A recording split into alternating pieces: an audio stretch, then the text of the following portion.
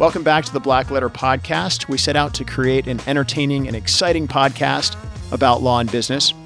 Black Letter, the name, comes from the Gothic typeset. Over time, Black Letter became the only font that English law books were printed in. It made it harder for kind of the common person to understand what the English law books said. Black Letter came to represent something that was law, that was set in stone, that was a sort of old and a well-settled fundamental principle of law. We're here to demystify black letter law. We're here to demystify things that happen in business and law and where those two meet. And I hope you have fun listening. Hi, welcome back to the Black Letter Podcast. Thanks for joining us again. This week, I've got Kevin Goldberg from Greenleaf Medical and Barney Goodman, his attorney from Dunlap Bennett Ludwig. Kevin is the founder and chief legal officer of Greenleaf Medical of Virginia and its related entities. And Kevin will tell us a little bit more about that. Kevin, thanks for joining us on the podcast today. Appreciate you stepping in. Thanks for having me, Thomas. Good to see you, Barney. And hi, everybody. So Greenleaf Medical is a medical cannabis company. We cultivate, process, and dispense medical cannabis. Greenleaf does it specifically in Virginia, Maryland, Pennsylvania, and Ohio. Greenleaf Medical was acquired by Columbia Care, a publicly traded company, and Columbia Care has licenses in about 30 states. Are you running independently of Columbia Care now? Are you still running your company as your own thing, or is it kind of subsumed under this bigger public company?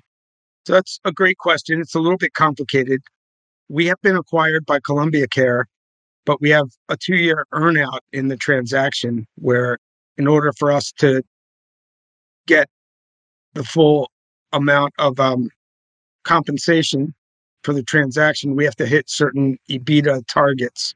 Gotcha. And for the 2-year earnout period, we operate independently of Columbia Care. So we have to report to them for certain big things, but my brother and I still run the day-to-day operations of the Greenleaf entities pretty much without interference from Columbia Care.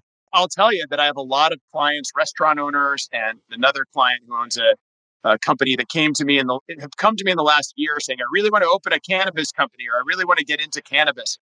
How did you do this? And from what I've heard, and I'll just ask this preemptive question as well, everything I've read, it's, at least in Virginia, from a regulatory standpoint, it's almost impossible to get into it. There just aren't any licenses, or it's just a very challenging thing to do. So tell us a little bit about that. So by way of background, I'm a personal injury lawyer. I was president of the Maryland Association for Justice, Maryland Trial Lawyers in 2009, 2010. And I was suing the energy drink companies. I was suing Monster and Red Bull for marketing to kids and causing heart attacks in teenagers. Sure. And we put a bill in the Maryland legislature to ban the sale of energy drinks to kids. And the ABA, the American Beverage Association, came in and lobbied against us and kind of whooped us in that effort. But during the hearing, there was testimony about how we're trying to ban the sale of energy drinks here, but right downstairs, they're about to legalize cannabis. And that caught my attention. So after our hearing, where we got shellacked, I went downstairs and listened to the cannabis hearing and learned how Maryland was going to change their program and open it up with a limited number of licenses. And that's where I first learned about it. This was 2014. I talked to my brother, who's a serial entrepreneur, and, we decided to go for it. We decided we were going to start an LLC, apply for a license. We knew it was a long shot, but we decided to go for it. And we ended up getting the highest scored application in the state of Maryland and won our grow license. So that's how I got into it. So you started growing in Maryland. How did you expand the business from there? Well, in Maryland, we just won a cultivation license. We did not apply for a processing license or a dispensary license. So the first thing we did is we knew we wanted to be vertical in Maryland. We acquired a processing license. We bought it from somebody else who had won it. And then we acquired a dispensary license. And then we acquired another dispensary license. So now we're vertical in Maryland. We have 2 dispensaries. The next state we tackled was Pennsylvania. And we applied for a license in Pennsylvania. And you have to understand these application processes are very daunting. The applications themselves are, probably 1,000 pages or more in length. Wow. And they're expensive. The application fees are often $50,000, $100,000. We applied in Pennsylvania. We ended up losing by 3 points out of a 1,000-point scale. And we felt we were not treated properly in the scoring. So we filed a lawsuit in Pennsylvania. We actually had an administrative hearing, 2-day administrative hearing. And then the judge held that in abeyance. And while it was being held in abeyance, we applied in another round in Pennsylvania and ended up winning a license. So that kind of mooted out our litigation. But that's how we ended up getting licensed in Pennsylvania. We got a grower processor license. We applied in some other states where we were not as successful. In Ohio, we won a dispensary license, but we lost on the cultivation and processing. That was disappointing. So, Kevin, can I ask you what makes you win or lose on these licenses? You already were successful in Maryland. You obviously know what you're doing. You're running a full vertical here, but then you don't get part of it in Pennsylvania, and then you do, and then you don't get part of it in Ohio. But presumably, you're one of the more experienced applicants. So what is it what's the challenge here? It seems very strange. Well, every state is different. And, frankly, it's supposed to be a scored process based on the quality of the applicant and quality of the application. I think we're very good at writing applications.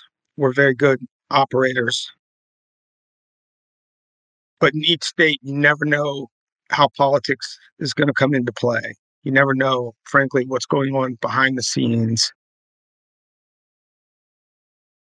We've never really been particularly politically connected. I mean, I'm politically involved, but, by way of history, I don't make a lot of political donations. We didn't really feel like we were connected in Maryland or anything. So our strategy is just to put together the best application we can in each state, be smart about it, and, hope for the best. I think we feel like in some of the states where we were not successful, politics might have played a role. For example, in Virginia, and Barney helped me with this a lot, we decided, we knew we were outsiders. So we decided to partner with 3 female entrepreneurs from Virginia. They had a company called VPP. We partnered with them and put in the application with that group. And, I think that helped us. It made us not seem like we were outsiders. We had, female participation, which is helpful, female equity in the entity Greenleaf Medical of Virginia. But I think having partners is also sometimes a challenge because you come from 2 different backgrounds and all that.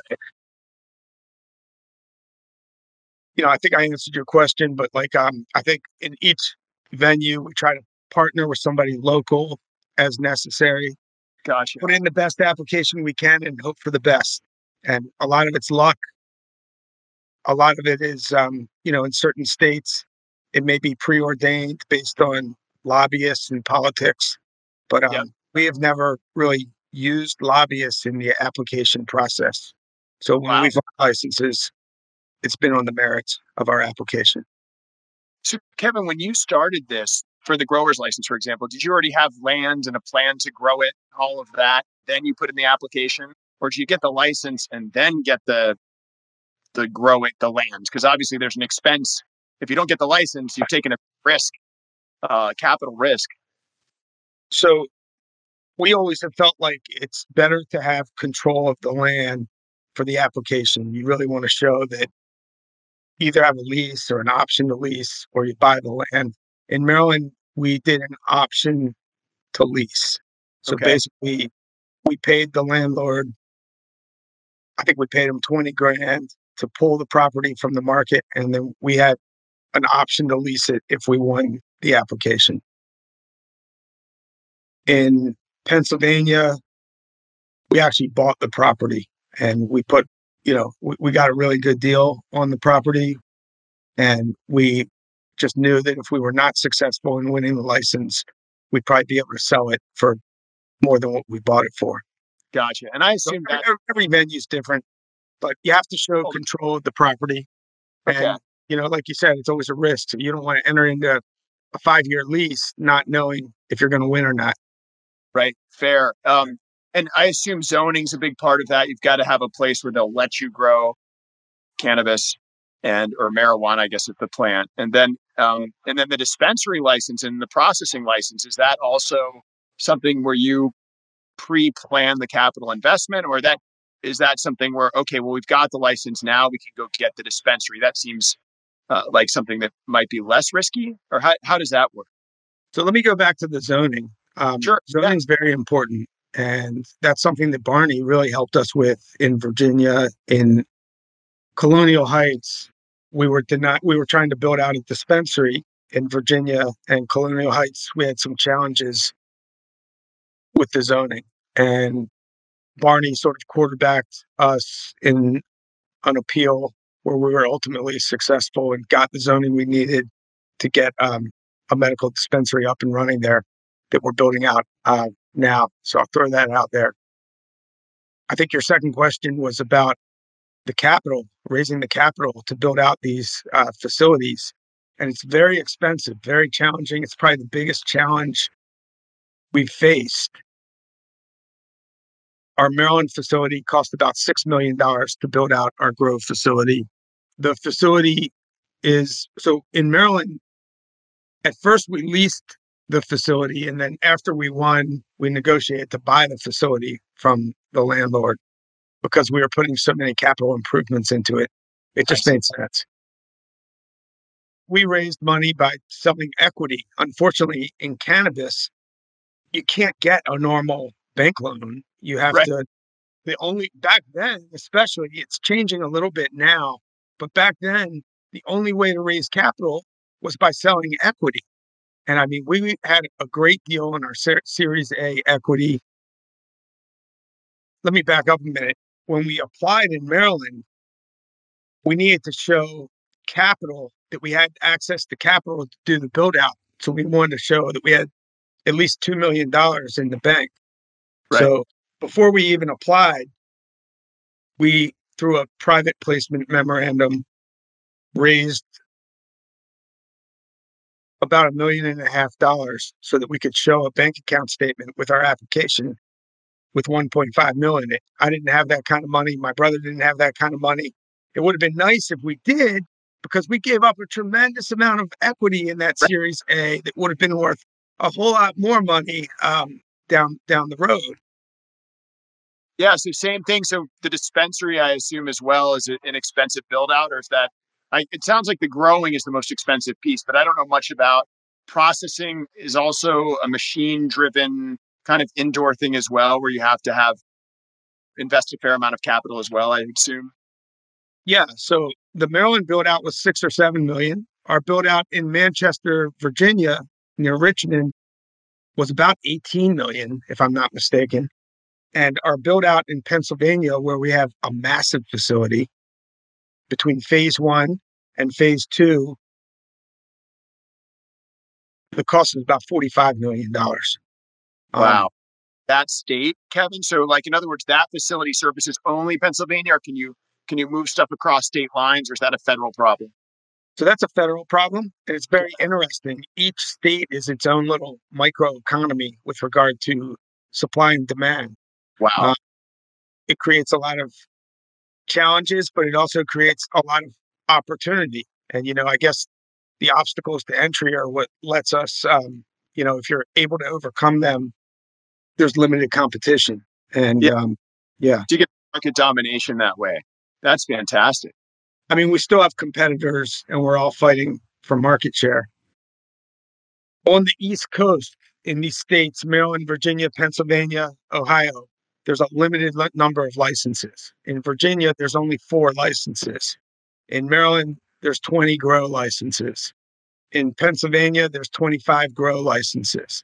Okay, so you contrast that with California and Colorado, where there's basically unlimited licenses, thousands of licenses in Colorado. Pretty much anyone can get into the game.